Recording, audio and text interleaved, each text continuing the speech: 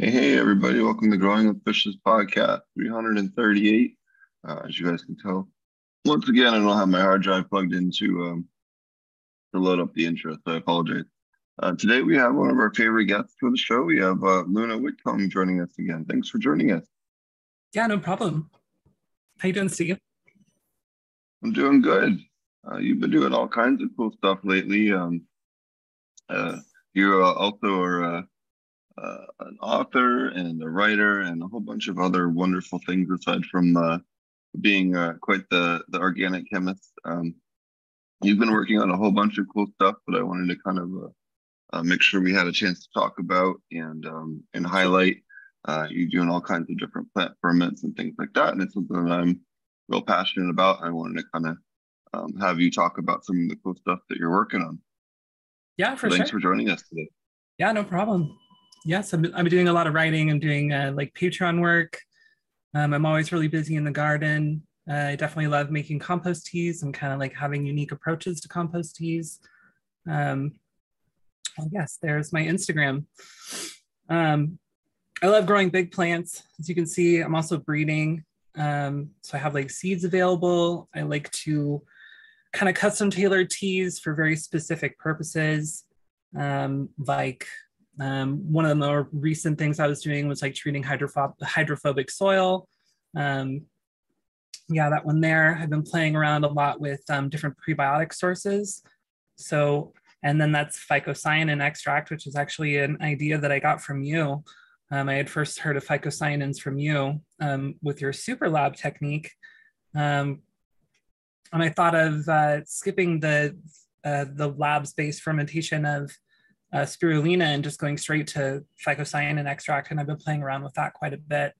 I like to set the stage for biology with amino acids and calcium, which are kind of like crucial components to, cells, right? To cell formation. So I like to introduce those to my compost teas like early on, kind of set the stage for brewing, let the tea brew and then add different inputs with very specific organic acid profiles that have specific physiological effects that stimulate growth processes in the plants for whatever stage that they're in or for whatever the soil is needing at that time. And that's what I'm working on. So you do a lot of different really brightly colored ferments as well, or you do a lot of stuff with beets and other things. Do you want to maybe give us a little bit? Obviously, you can get your wonderful recipes on your Patreon, and there's a whole bunch of other awesome resources there. Aside from that, I guess we'll start off with that. So tell us a little bit about some of the different inputs that you've been working with. Or some of the other different things that you've kind of discovered with. Oh, maybe just start off with the one that you were talking about, the hydrophobic mix. What are some of the different benefits that you've noticed with the phycocyanin or some of these other inputs that you hadn't seen with your previous inputs? So it's difficult to identify specific effects when you're using like a whole bunch of different things at once, right? But what it does, and this is kind of anecdotal, just like from observation, it does seem like phycocyanins create wide plants.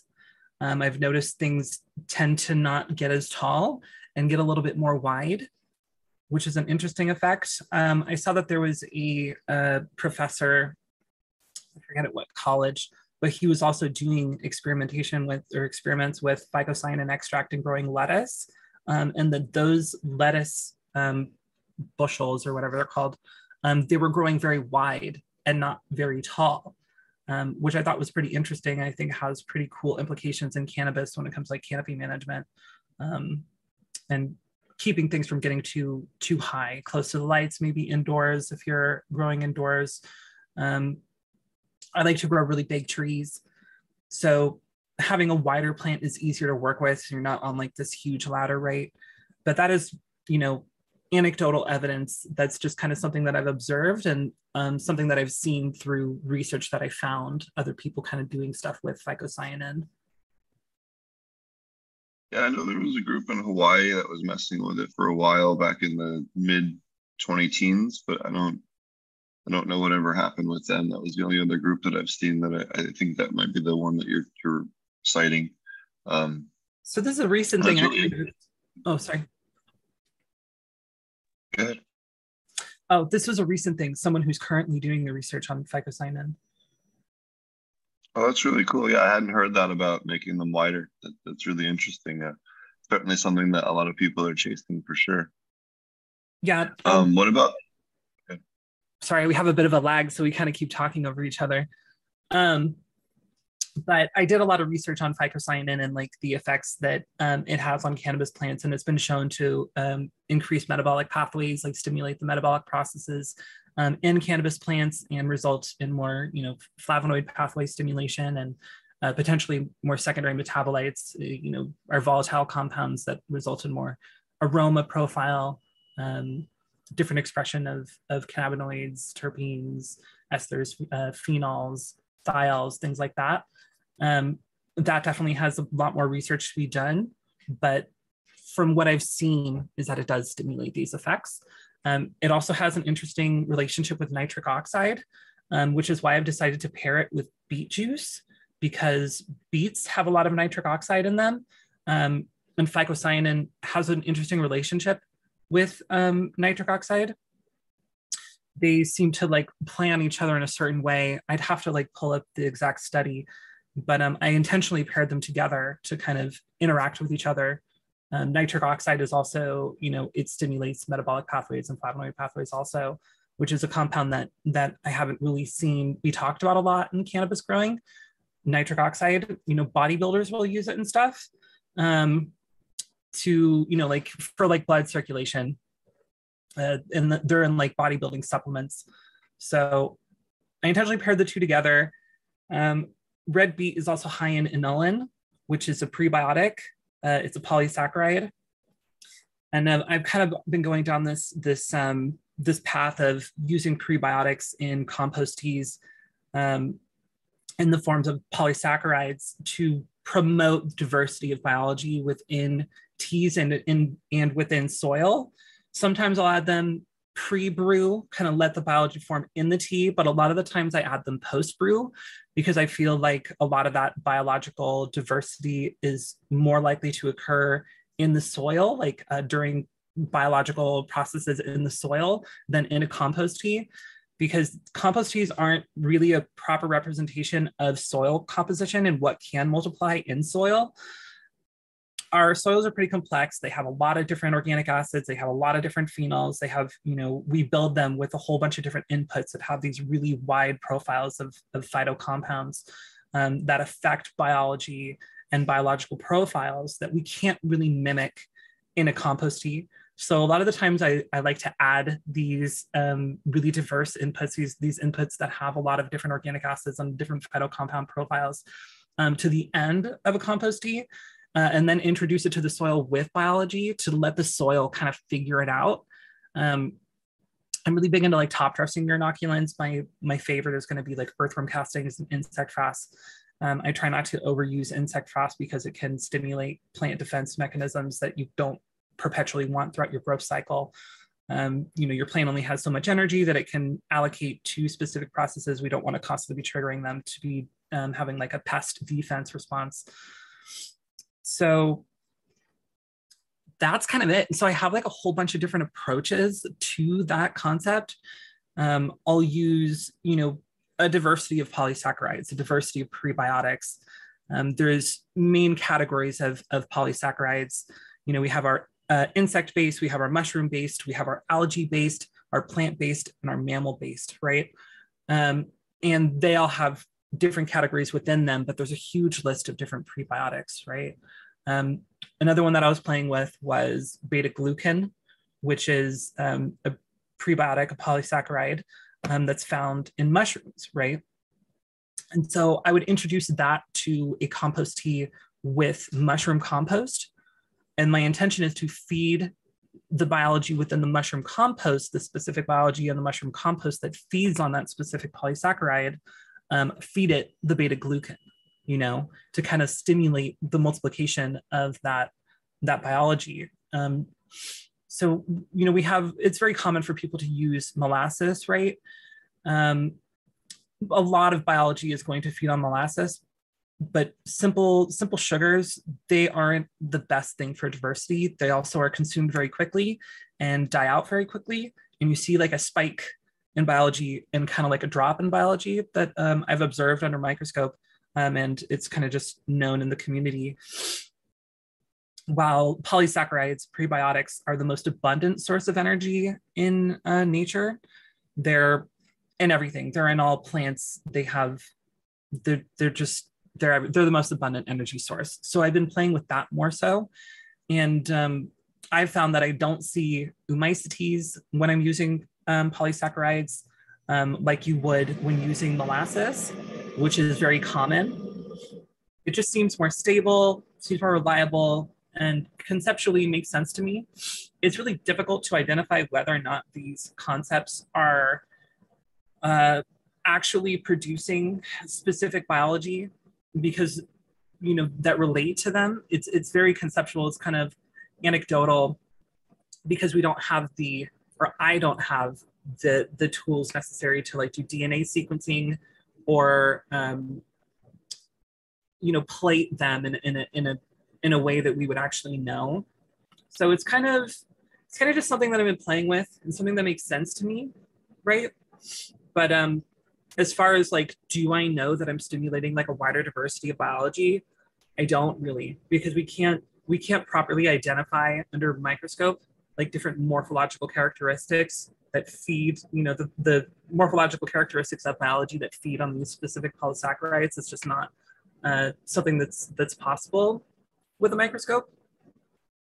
But that's like what I've been playing with.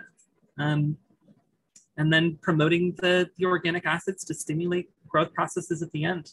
Kind of my approach is just diversity of inputs, diversity of food sources, and custom tailoring those teas for specific processes based on the knowledge that we have on the profiles of plant, animal, algae, insect, mushroom inputs that are being used. That's really interesting. Is there anything that you do differently? Like you talked a little bit about not wanting to overdo it with insect press and things like that. You kind of touched on there wanting to do things a little bit differently near the end of the run. What are you doing differently with your biology, you know, as you approach harvest? So biologically, not too much.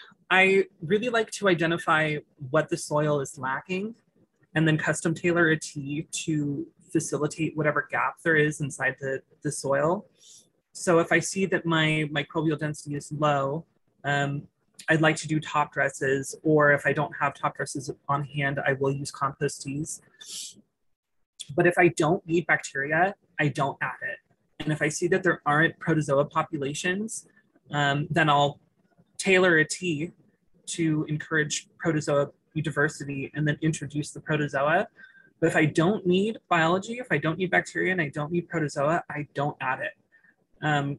Our soil kind of creates like an equilibrium of what it wants. You know, our bacteria will break down specific nutrients, and specific species of bacteria break down specific nutrients to make available. And when we're perpetually adding more bacteria, we're kind of interrupting that cycle. I like to add biology, let the soil figure it out, and then just kind of water only. There's a lot of times where I'll just use plant, animal, algae, mushroom inputs without biology, without like aerobic fermentation to kind of feed the bacteria, the biological profiles, but I don't make like teas unless I think that the soil needs them. I'm currently working with 2 different soils, right? I moved on to this project and built a big long soil bed, and you can see it in my Instagram content. And that's my own custom soil mix.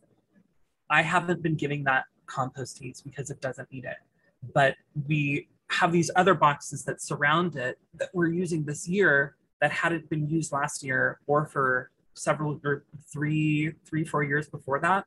And I'm having to build back the biology in those teas. Yeah, that's my that's my baby. I love that soil. So those boxes, you can see them around over there. They have like herbs growing them in and stuff. And we decided to grow cannabis in them. And they were super hydrophobic. They were very much so lacking bacteria, lacking protozoa. They were just completely stalled out.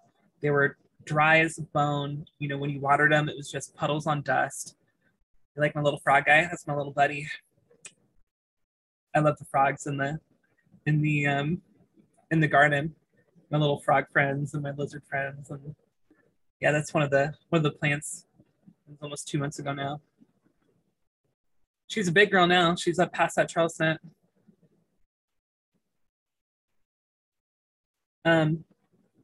So what I've been doing is kind of prepping.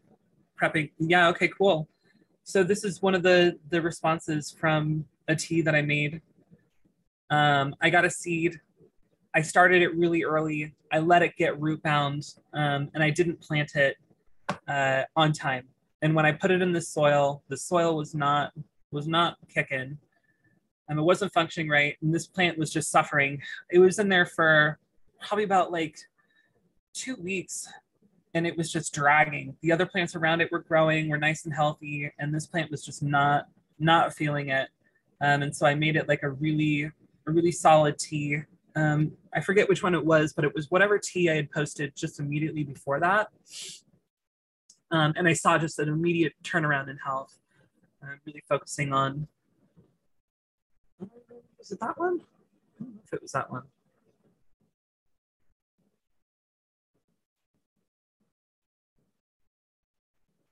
Oh, yeah, that was me after pruning it. Yeah. So it was this one. It was the one with the beet, the phycocyanin. Here, let's go through this real quick. So I added the red beet as my prebiotic. Will you click back to the hydrophobic soil one real quick? I kind of just want to like walk through it. So I set the stage with beet juice and phycocyanin extract, and it just made this wicked color, this like super purple. I had oat flour also as a starch and kind of like fat content. Gypsum and soy aminos, you know, my calcium source, my amino acid source, to really give the foundation for cell division and cell formation within the bacteria. Then the earthworm castings for the bacteria. I really like mesophilic broken down inoculants like earthworm castings and insect frass. Blended up aloe. I love aloe vera. And I add that post brew because I don't want these organic acid compounds changing with the biology. You know, bacteria will convert specific organic compounds into other organic compounds. And I really like the profile of aloe vera, so I like to add it post brew. And then I added a bunch of fish too. And this is the fish. The fish have a lot of fat, right? They have a lot of fat content, the omega-3. And that fat content is really good for keeping biology multiplying in the soil. I don't like to overuse fish because I feel like it's like a fuel. It's almost like a gasoline where it just explodes in bacteria. And that's what I really needed with this dry hydrophobic soil. And then the saponin content in the aloe vera help with the penetration. So I had prepped that soil for about a week where I mulched it and I watered it every day. And I didn't plant in it until I saw that the moisture penetration had gone through. And then I planted, and then I added this tea to really get those saponins throughout the soil. A lot of people like to use saponins to break soil tension. I want those saponins throughout the soil so that water continues to penetrate consistently everywhere, every time I water. I also like to use, yucca. That's kind of like the obvious saponin content input. And once I had the hydrophobic tension kind of broke up, that surface tension broke up, the bacteria was all there from this tea. And then the next step that I did is I went into tailoring a protozoa dominant tea, which I just did with alfalfa. I just used like alfalfa mulch, like leftover alfalfa mulch that I had. teas, if you let them go long enough, will become protozoa dominant. And there's a lot of confusing information out there about protozoa and ciliates being a sign of anaerobic conditions. I think that this is often misunderstood. This was kind of a piece of information that was put out by like Elaine Ingham and is correct in a way. Ciliates and protozoa are aerobic organisms, so they consume oxygen. So they can only exist in an oxygen environment. But when you have populations that are too high, they can consume all of the dissolved oxygen in a solution and create anaerobic conditions, which can lead to different pathogens when mixed with an oxygen source. So there's a lot of anaerobic fermentation techniques, and they aren't as likely to get pathogens. They still can, and they're still more likely to get them than like aerobic fermentations.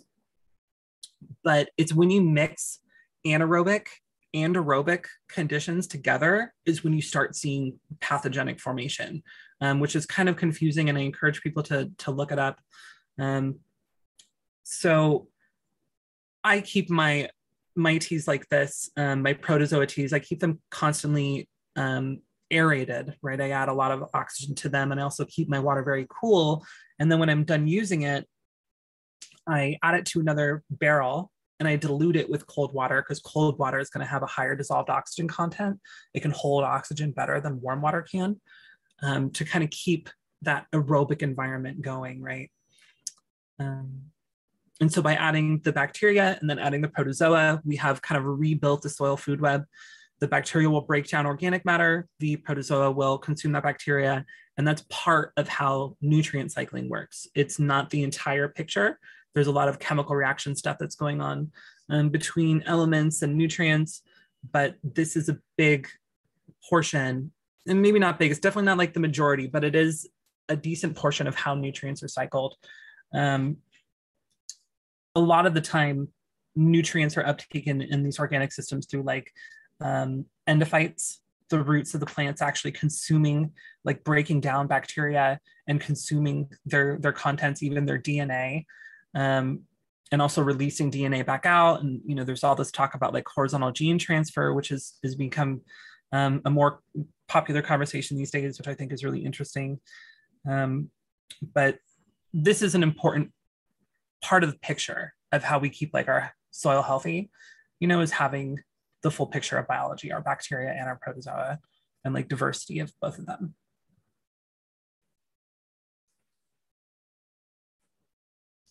One thing I did want to mention is if you're doing this with aquaponics, don't use yucca. Use aloe vera as your saponent.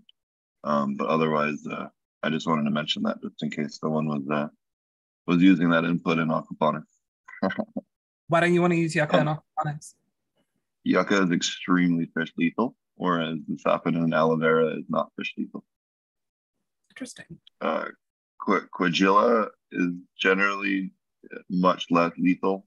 You can kill fish with it, but you have to dose it at a much higher rate. Yucca, a few drops and 10,000 gallons will kill every fish in there. So if you're directly next to a stream or a river, think about swapping out the yucca component. But there's plenty of other organic saponins that you can use in place of it, like aloe vera, and it has no effect on the local aquatic life. But that's just the one caveat I wanted to mention is in aquaponics, at least, swap out the yucca with the additional aloe vera instead. One thing I wanted to also just, I'm sorry, go ahead.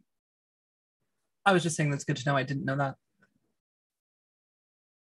Yeah, it's one thing I think I wish the yucca products just had a little like caution, like can harm aquatic life kind of thing. The one thing that you mentioned that is often not brought up enough is with the protozoas and the protists, you have to cycle them so that their waste kind of goes back in, because their waste feeding on the fungi and the bacteria is a little more plant available than necessarily the fungi or bacteria themselves. And people kind of forget that part, that you kind of have to recycle those microbes with the predators in order to really get the best benefit. And something that certainly isn't talked about. I know Dr. Lanningham talked about like a grass tea, with fresh cut grass being another good one, like a 4-day brew with that, if memory serves me correctly, which is just as you were saying, much longer than you traditionally would do for a 24 or 36-hour brew. Kind of allows those bacteria to bloom off and then get consumed by the predators and have that higher population of amoeba and protists to kind of the cycle those through. Yeah, so that's another approach for sure. I live out in the desert. We don't have any grass here. So I was kind of like working with what I had. But yeah, if you go out like early morning when there's still dew on the grass, and cut your grass, collect a whole bunch of it. Ideally not grass that's been sprayed with like pesticides or herbicides, like your lawn or something. Be careful. But collect it early in the morning when there's dew on it, because it wakes the protozoa up. These protozoa, they will all, protozoa and bacteria, they can form these cysts around them. For bacteria, they're called bacterial spores. These are survival mechanisms when things get too dry. It's kind of what people say when biology goes dormant. So early in the morning, they get wet, they kind of wake up. You can collect them, throw them in your water solution, aerate them for a while. You can just kind of throw it in there, let it like rinse off, strain the grass out of it, and then use that fresh right away. But you can also, continue to aerate it, and the protozoa will multiply, and you can use it that way too. Yeah, so if you need an excuse to drunkenly mow the lawn at 3:30 or 4 a.m., that's a good one. Yeah, right. Wake up early in the morning, mow the lawn, go weed back your sidewalk. Yeah, get up at 4 a.m. and we're done, mow the lawn so that you can get that nice dew-rich grass blades. So I saw you also work with, I closed the window. Why did I do that? Just trying to pull up something and close your window. I also work with corn input. Sorry, I gotta pull it back up here. Yeah, so corn steep powder. That's it. Yeah. Yeah, corn steep powder. So that's a new input that I've been using lately. It has a great NPK profile. It's a little bit more nitrogen leaning, but it also has a lot of different organic acids that stimulated a lot of different systems within the plant. Like the Krebs cycle is one. It has a pretty wide diversity of bacillus species in it: Subtilis, Megatherium, thuringiensis, or all those like really common ones. So it's like almost like like those bottled inoculants that people pay a bunch of money for. It has a very similar profile of bacillus species within this corn steep powder, as well as having a bunch of different organic acids that stimulate processes in the plant. So I've been using that a lot lately, corn steep powder. It's like a byproduct of the like corn steep liquor industry. They just kind of like dry it out and they're using it as fertilizer in the organic community now. I definitely recommend trying it out. It's really cool stuff. Yeah, it's something I haven't had a time to play with at all, and something I definitely like to learn more about. Yeah, Tim Hanrahan turned me on to that. He kind of found it, told me about it. I hunted it down and have been using it, and I've been seeing really good effects. It's good stuff. It's kind of cool. Comparable to like a corn SST, like sprouted seed tea, which I've used a bunch in the past also. And this is just a little bit more convenient. I can just add it to my tea and water it in and not have to soak seeds for days and sprout all these seeds and blend them and strain them, which can be a pain in the ass. And there's tons of gophers and mice around. And so when I make these teas, I kind of like attract mice to my space, which I'm not a huge fan of. I don't need mice nibbling on all my stuff.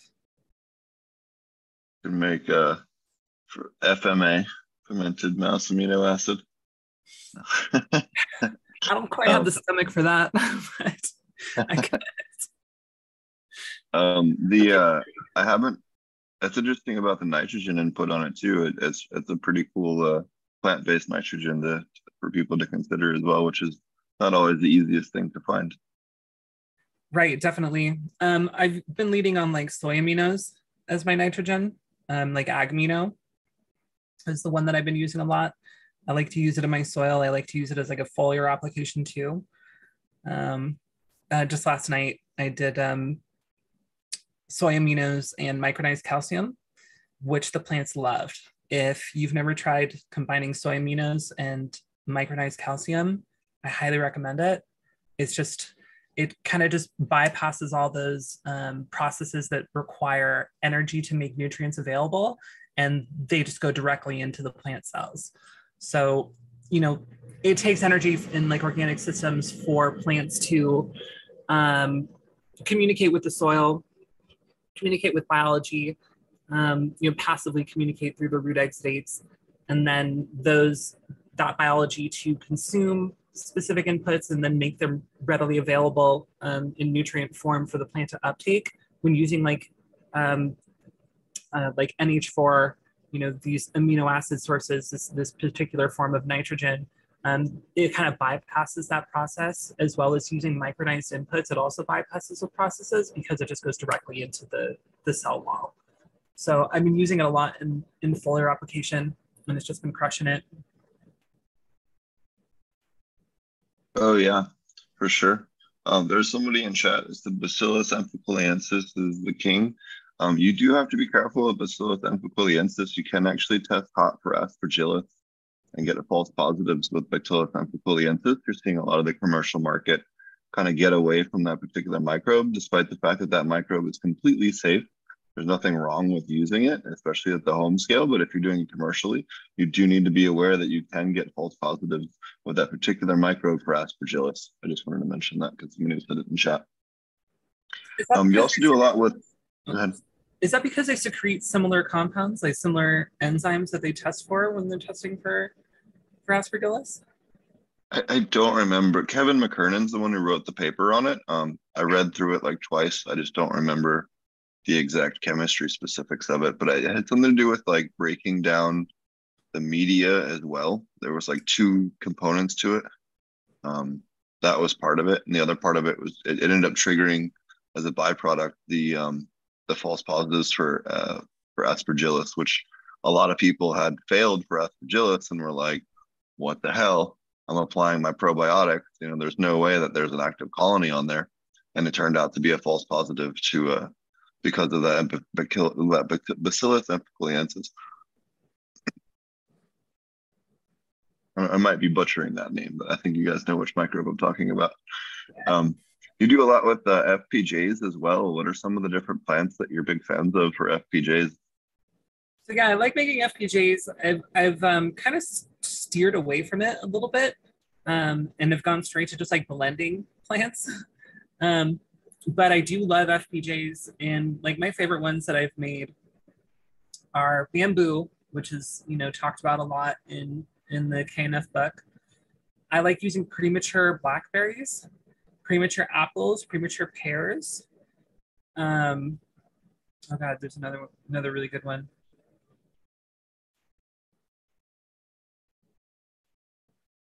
A lot of premature stuff. So like when they're kind of premature, they have more like density of organic acids and like phytochemicals that trigger like physiological responses in plants. The one that's kind of been shown through like research is methyljasmonate, jasmonic acid. Whether or not those phytohormones survive the fermentation process or are in, the correct dosages required to create the physiological responses, I really don't know. And I think that there's a lot of research that needs to be done surrounding that.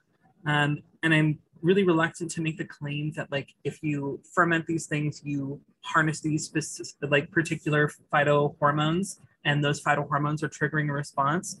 Phytohormones are organic acids, and organic acids stimulate a lot of different processes in the plants.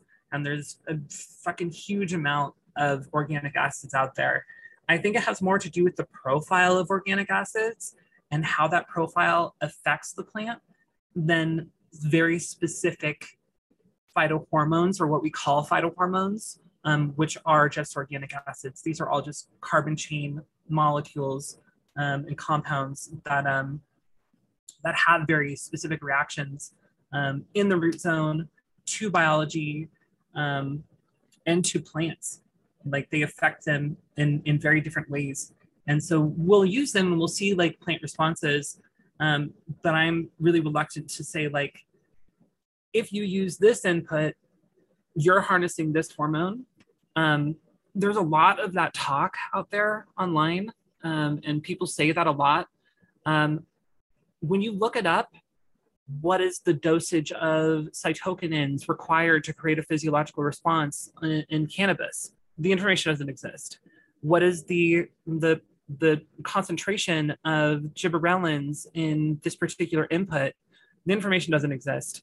Those things haven't been looked up on like all of these really popular cannabis inputs. And so while they may contain them, we don't know if like the potency is even there to create that response that we're looking for. I really believe that it's the consortium of organic acids that make that influence, which is obviously occurring because when I'm using FPJs, it's very obvious. Like if I make a bamboo FPJ, like a bamboo shoot FPJ, and I give them to my veg plants, they pray and they stretch and they grow super fast, right? If I use a premature berry, during transition phase, they throw pistils like crazy. If I'm using like an apple FPJ or fermentation later on, like they stack weight. Like these things are observable, but whether or not they're doing these things because of these very specific phytohormones that we associate with those characteristics, I'm not completely sold on, because especially during fermentation, organic acids convert from one organic acid to another organic acid. And after fermentation, it's very possible that that consortium has changed pretty drastically and doesn't even exist in its original form. So I've been playing a lot with just blending these inputs and not fermenting them, because there are particular plant inputs that have been shown to have specific organic acids that we consider phytohormones. And I feel like this is a more predictable approach. And also I'm not having to add a whole bunch of like brown sugar to my soil, which I'm not a huge fan of. But I do like making FPJs, and I'm actually going to be making an FPJ here soon with premature apples. But I just wanted to communicate kind of like my feelings on it. I think it's important to acknowledge. Sure, and I think a lot of people do the same thing with the trichette.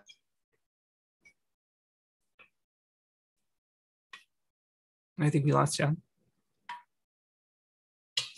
A lot of people talk, sorry, my internet disconnected there for a second. So my internet today is not the best, so I apologize, guys. A lot of people talk about this too with like alfalfa and alfalfa teas with the tricantanol. The tricantanol is pretty instantly obliterated by high levels of oxygen. So if you're doing an actively aerated tea with alfalfa, you're kind of obliterating your tricantanol before it ever makes it to the plant. So I think a lot of people are worried about like, oh, well, it's a PGR or whatever else. First off, it's an organic PGR, so what does it matter? And then second of all, you're destroying all of it before it ever actually hits the plant. And I think that you're absolutely right that a lot of this stuff, yeah, the original input has a lot of these things that are highly beneficial, but once you ferment it or brew it, you're completely changing the chemical structure of what's going on, and converting a lot of those things into other compounds that we simply don't understand yet, because there's just so much going on in a lot of these different organic inputs and so many different chemical processes that are breaking these down. I mean, shit, just look at like monoterpenes and sesquiterpenes is another example of that, where, we don't really understand all the different components to it, but we certainly know how to increase it. It's kind of where we're going with these kinds of things. Yeah, 100%.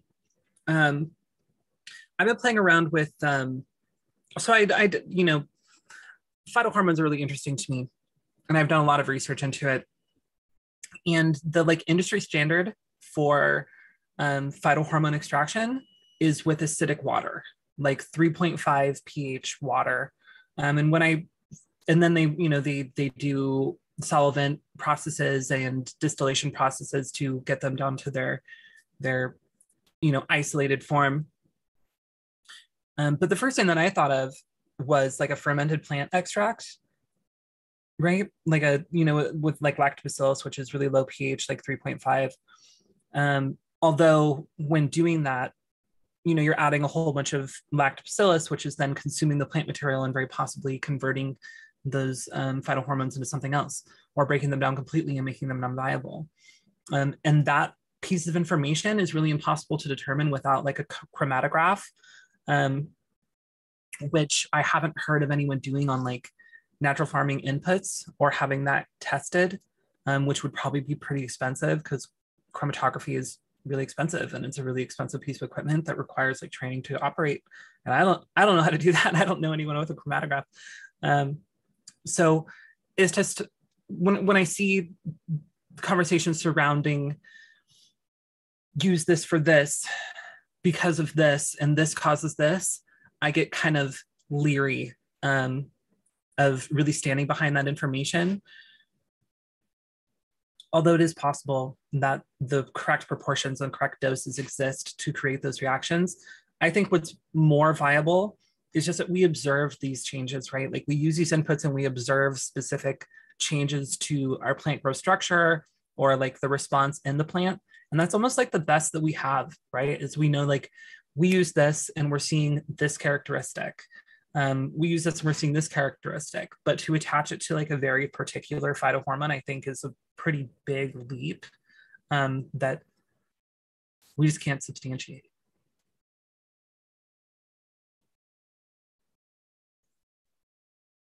I definitely agree 100%. One of the other inputs I wanted to ask you about, you also have an aerobic vermicompost ferment, which I thought was really interesting when I was kind of doing some of the research before the show. You're one of the few people that's always kind of cooking up new cool stuff.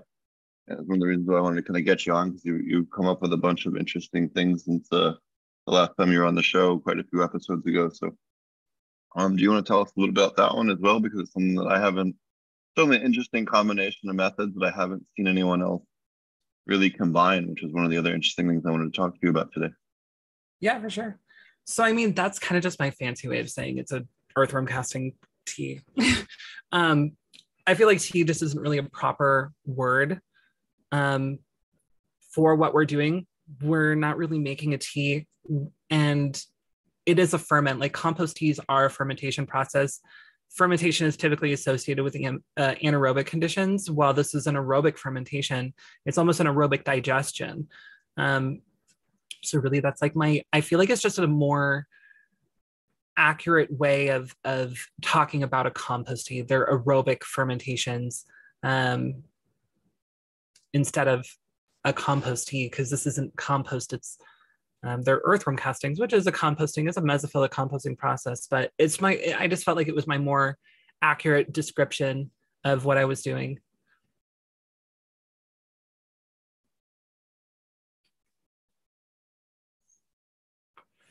And this is kind of like my staple go-to tea recipe, which is oat flour, beet juice, earthworm castings, and then aloe vera post brew. And I think that's just all I used in this one.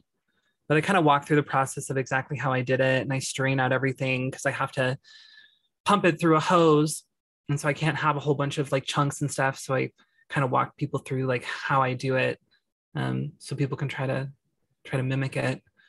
I like to do like a pound of beets per 10 gallons. So this is a 100-gallon brewer. I would use like 10 pounds, right? And I do that for aloe vera too, like 10 pounds of aloe vera. And some people think that that's a lot. After I do this, I like to water my teas in also. So I make sure my soil is moist. I water my teas in, and then I water on top of my teas to kind of dilute them a bit, but also like get the penetration in real deep. Awesome. I know some of the other stuff you've been working on, I want to make sure you touch on it, is your seeds. You have some really cool stuff available now, and I want to make sure you get a chance to touch on that as well. Yeah, for sure. Let's see if you scroll down a bit. So that big, yeah, so that's one of mine. Oh wait, is that one of mine? So that big bud right there, that big, there's a picture of like me holding, that's not one of my genetics, it's actually gelato 41. But if you find that picture, it was just there. Of me holding that big bud, that's one of my genetics right there. Yeah. So that's my moon diamond. I've been working this line I call Lunar Cheese, which is DJ Short's Blueberry on Kryptonite and then on UK Cheese. And I've been working that for a while. And then I put that on a bunch of different kind of like clone only genetics also. That one is the Lunar Cheese on Diamond OG. And it's just this fucking awesome smelling, like funky, cheesy berry.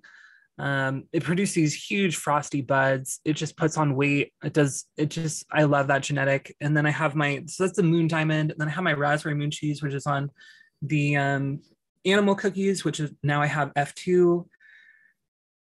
I have pictures of that also on here. I might have to scroll down a bit.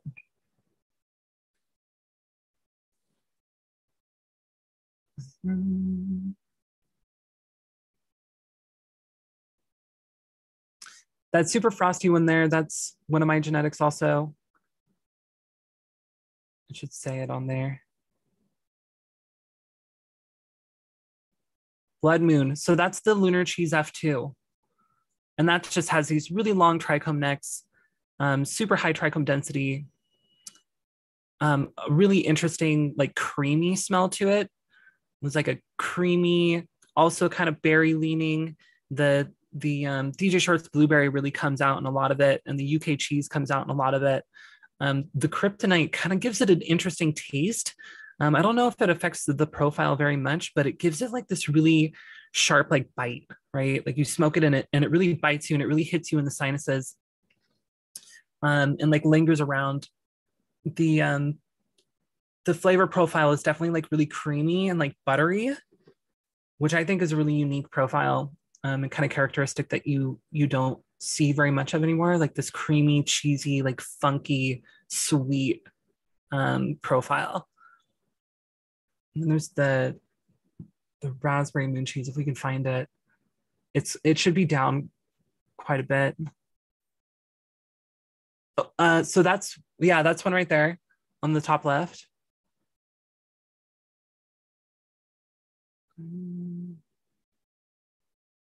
Yeah, so that's okay. The first image, I forgot that was a reel, but the first image and that one too were two different phenotypes of my raspberry moon cheese. That one, and that was a lunar cheese, and that one are two different phenotypes. That was all outdoor grown flower, and it had the trichome density of indoor. It was totally indoor passing outdoor, and that was grown on those huge trees. And a lot of the time people say like, big trees don't produce as high quality cannabis, but they came off of plants like that. That's an orchard ladder. That plant was just huge, pulled 12 pounds.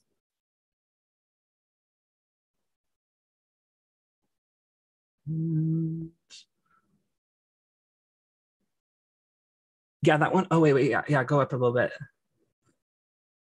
Yeah, that was my moon glue. So that was my lunar cheese on Gorilla Glue. And if you go up, this one right here, that was one of the, I'm sorry, you can't see me pointing. The one in the middle on the right. On the right, that one. Yeah, that one right there. That was another one of my raspberry moon cheese, which was just phenomenal. Super purple, super trichome dense, really frosty, great aroma, really unique. I just love that line so much. And I have seeds available. If anyone wants any, just hit me up on Instagram.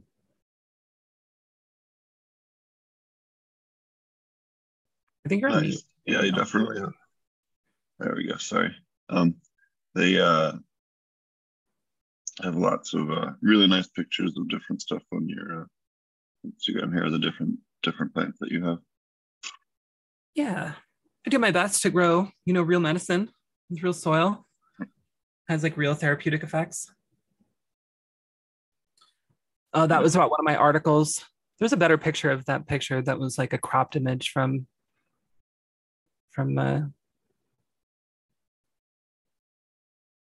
So how long are you, a lot of people want to know, like, when do you start the plants for getting stuff that's this size? Are you starting them in January or February and no, vegging them out no, for no. 2, 3 Everyone always months? thinks that I'm growing like these huge plants indoor and putting them outside. No, so I'm not. So I think I started them in May. I think it was like May 14th. They were from like I planted them from 4-inch pot into 5-gallon pots, and then they were pretty small when I put them in ground. It's really just about keeping your biology on point, making sure your soil has what it needs, making sure you keep your soil wet. I mean, it also helps that I was growing in Southern Oregon, which is a fantastic climate to grow monster plants in. Having your environmentals correct in like an outdoor environment is really key. But I might be able to find an image or send you an image of what they were like when they went in the ground. Sure. You also have a podcast as well. Do you want to mention that? Yeah, sure. So I've been doing a podcast with Alexandria Irons, Alex Irons. She's known as Queen of the Sun Grown on Instagram. Her and I have been doing it for like a month. I've been doing it for like 2 months. And she jumped on, and yeah, it's called The Sun and the Moon. And we actually did it right before this one. So we had like an hour and a half podcast, and then I immediately jumped on this one. Thanks for joining us tonight. Yeah, for sure. I'm gonna like scroll way back here.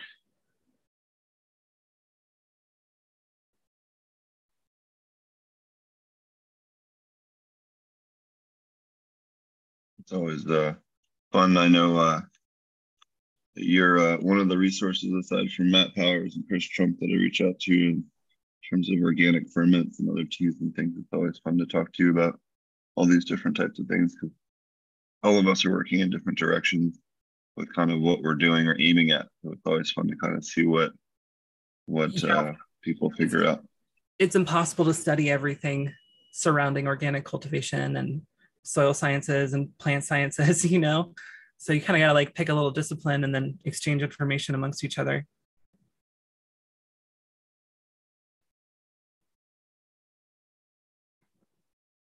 They asked, do you have any tutorial videos on how to use gibberellic acid for old seeds? I don't. I'm certain that there's some online. If you are going to buy it, let me throw that out because this is a good website. If you don't know about it, there's a wonderful web resource called Phytotech Lab. So if you want to get into like really weird experimentation and you want specific plant hormones or amino acids or, whatever, plant growth regulators, carbohydrates,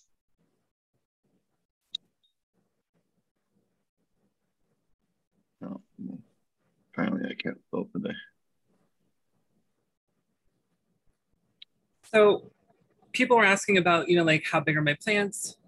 One of the, I think a key thing to really acknowledge when trying to grow big plants is root zone management. You never want your plant to really create like a concentration of roots, like to get root bound in any pot before putting it in the soil. You'll see people like try to grow a big plant in a pot, and then like the roots will get really like tied up at the bottom. You'll get kind of like a root bounding, a root coiling, and that really inhibits the stretch of roots and the like potential that the plant has. And if you really want to grow big plants, direct sow your plants in the ground. I'm trying to find this picture here. So here, this is a good. Here, this is a good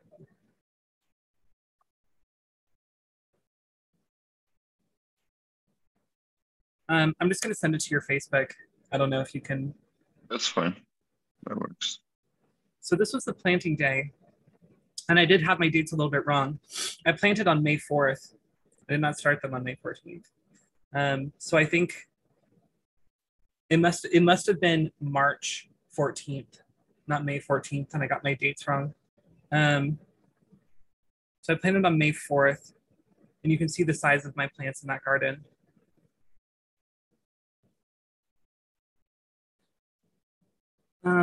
I'm sorry. Excuse me for just a second. I gotta get my cat. No worries. Creatures always get in the way. No worries. I hope everybody in chat's having a good time. We should be back to our normal schedule. Had a little bit of a break there. It might be off next week. I should be able to do a show next week. And then I get to my new spot in the following week, and we'll see how the internet is there. But we might start doing some recorded episodes as well. There's a couple of guests that I want to get on that we haven't had a chance to get on because of the time that we record. So because of international time zones and stuff. So we're gonna have one or two non-live episodes, I think, a month, just to try and incorporate some of those guests in the future. Let's see here. You also do a lot of work with, I've seen you do some stuff with roots and root teas and ferments. Is that something else that you have done? I've seen some of your posts on it. Root teas? What do you like sprouts? Yeah, like sprouts and stuff like that. Yeah. So, I like alfalfa sprouts and barley sprouts and lentil, corn. You can sprout anything, really. Yeah, that was one of my old rudimentary ones. I have a video where I go over like a sprouted corn, which is a pretty decent video. That was one of my very rudimentary attempts from a while ago. But it's a little bit higher. Yeah, that one. And I kind of walk through my process. I like to soak them for 24 hours. It's a little bit different than what a lot of people do.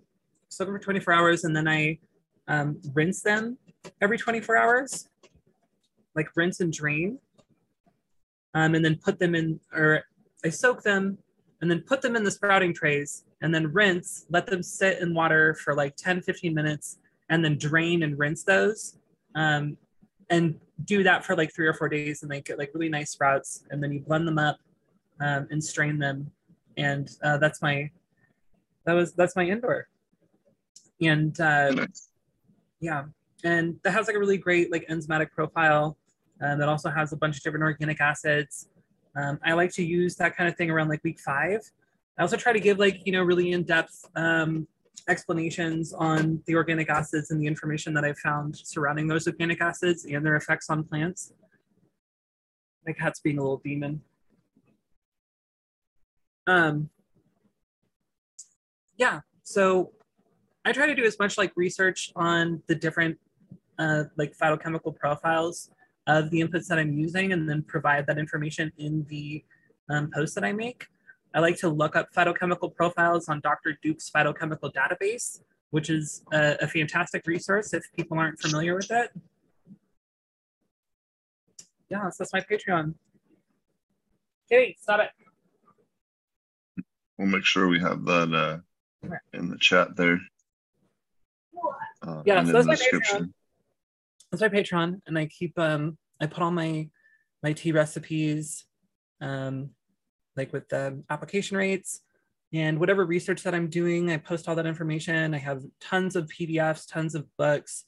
I go into like real minutia behind profiles and like physiological effects, and I have like a big database surrounding all sorts of different topics on cultivation. I have a post about it too, where I kind of show the channels that I have and like the different topics and stuff. But I also do like live Q&As where people, it's almost like an hour of free consulting, but like in a group setting where people join. You're not going outside. Where people like join and just ask general questions about cultivation, right? And I just give consulting for like an hour in like a group setting. So that's another resource that I offer there, as well as whatever research papers I'm reading or subjects that I'm kind of diving into. I use it as like my information dump, right? So I can keep track of everything, as well as just share it with the people who subscribe to my Patreon channel. And there's a $10 tier and there's a $20 tier. The $20 tier gives you access to the live Q&A. So it's like only $10 a month and you get like an hour of free consulting, which I think is pretty good.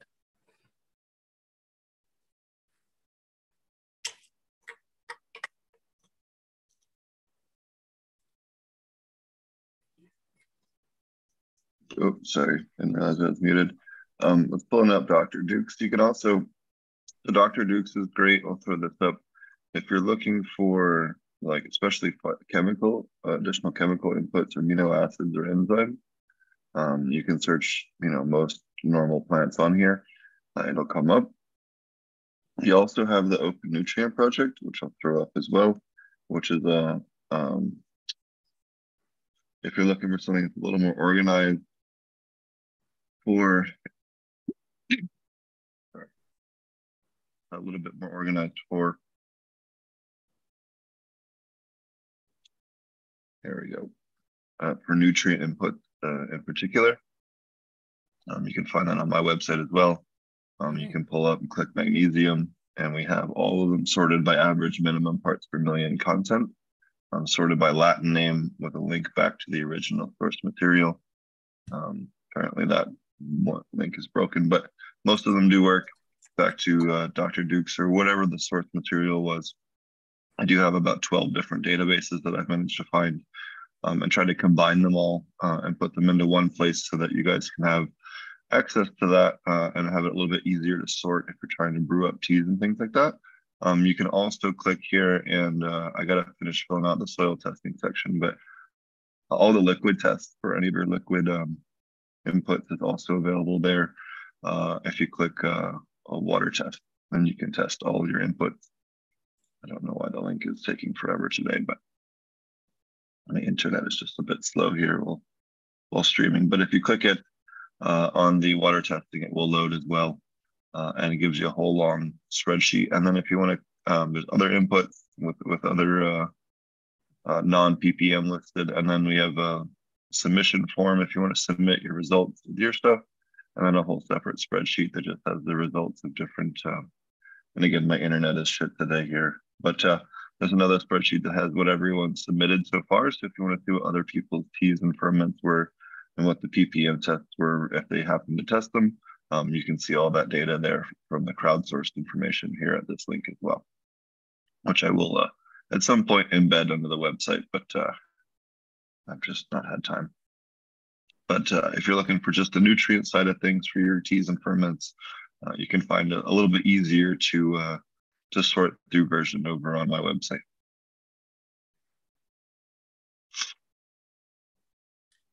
That's awesome. That's really cool. Yeah, thanks. But yeah, Dr. Dukes is great if you're doing some of the more advanced stuff like you're talking about with the trying to hunt down different specific compounds for different reasons or one or another. Mm-hmm. Is there any other good resources that you found aside from that as far as the stuff that's been beneficial to your work with the different stuff that you've been doing? The main one is going to be Dr. Dukes. I've been using Dr. Dukes a lot.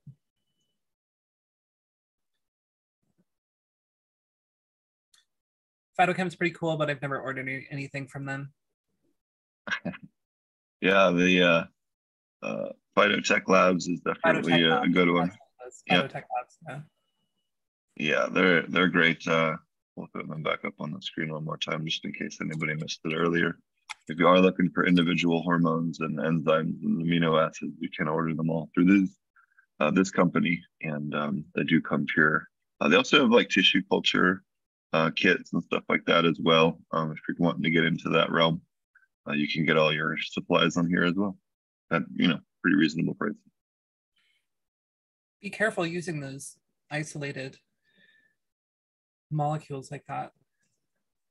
Oh yeah, you can definitely do a lot of damage, but if you're trying to get an exact result with A plus B equals C, it's a little bit easier to work with that, at least for testing purposes. Don't go using it on your commercial grow, but if you're just trying to prove out an idea, it certainly is a good resource to have.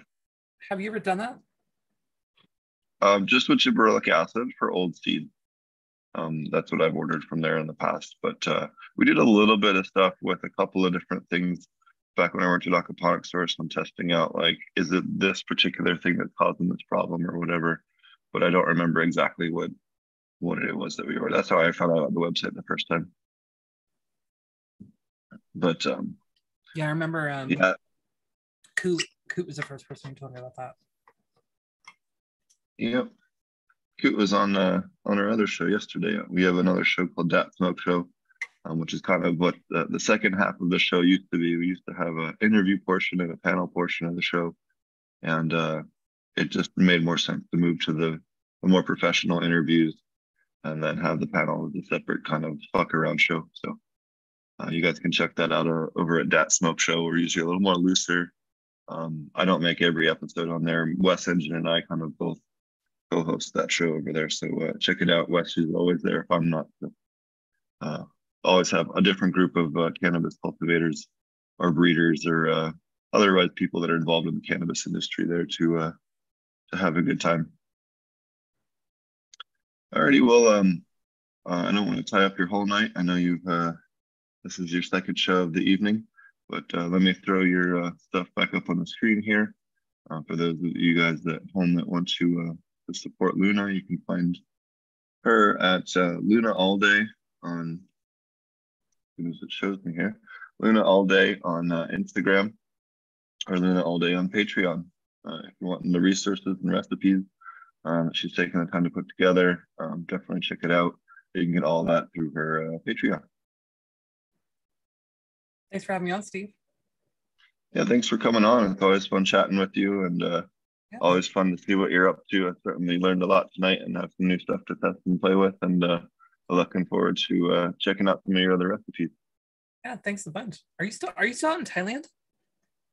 I'm back home for a couple of weeks. My dad's had to have surgery on Monday, and I had to take care of some stuff here, and then we'll be back in September or October, depending on when the government decides to settle down. And everything's basically kind of financially on pause over there until the government figures out which party is going to be the ruling power. Although that looks like it's going to be that's getting sorted out this week, but it's still not set in stone yet. So everyone's kind of just freaked out and waiting. So yeah, we'll see how it goes. I hope that works out good. I do want to toss out one last thing. I'm going to be coordinating the social media for Skunk Magazine here starting next week. And I'm looking for different companies that want to like collaborate and get their information out there to kind of like share posts. Like they create content. We do like a collaboration post on Skunk Magazine's social media. If that sounds like something that someone is interested in, just contact me and I will run it by the people within Skunk Magazine. And we'll see if we can work something out.